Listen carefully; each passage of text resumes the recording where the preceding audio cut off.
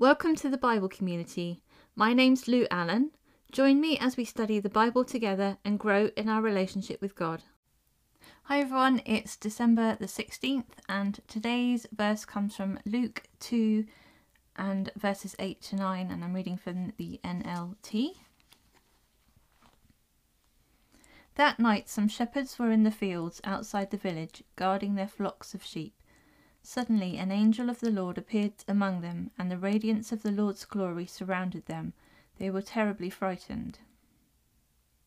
Let's just think about that verse for a moment.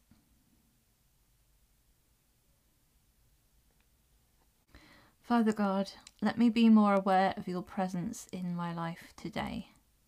Whether my day is mundane or stressful, I pray that you will shine your light into my life. Shine your light through me into the people I meet today, and reveal yourself to me and to them. Thanks for joining me at the Bible community.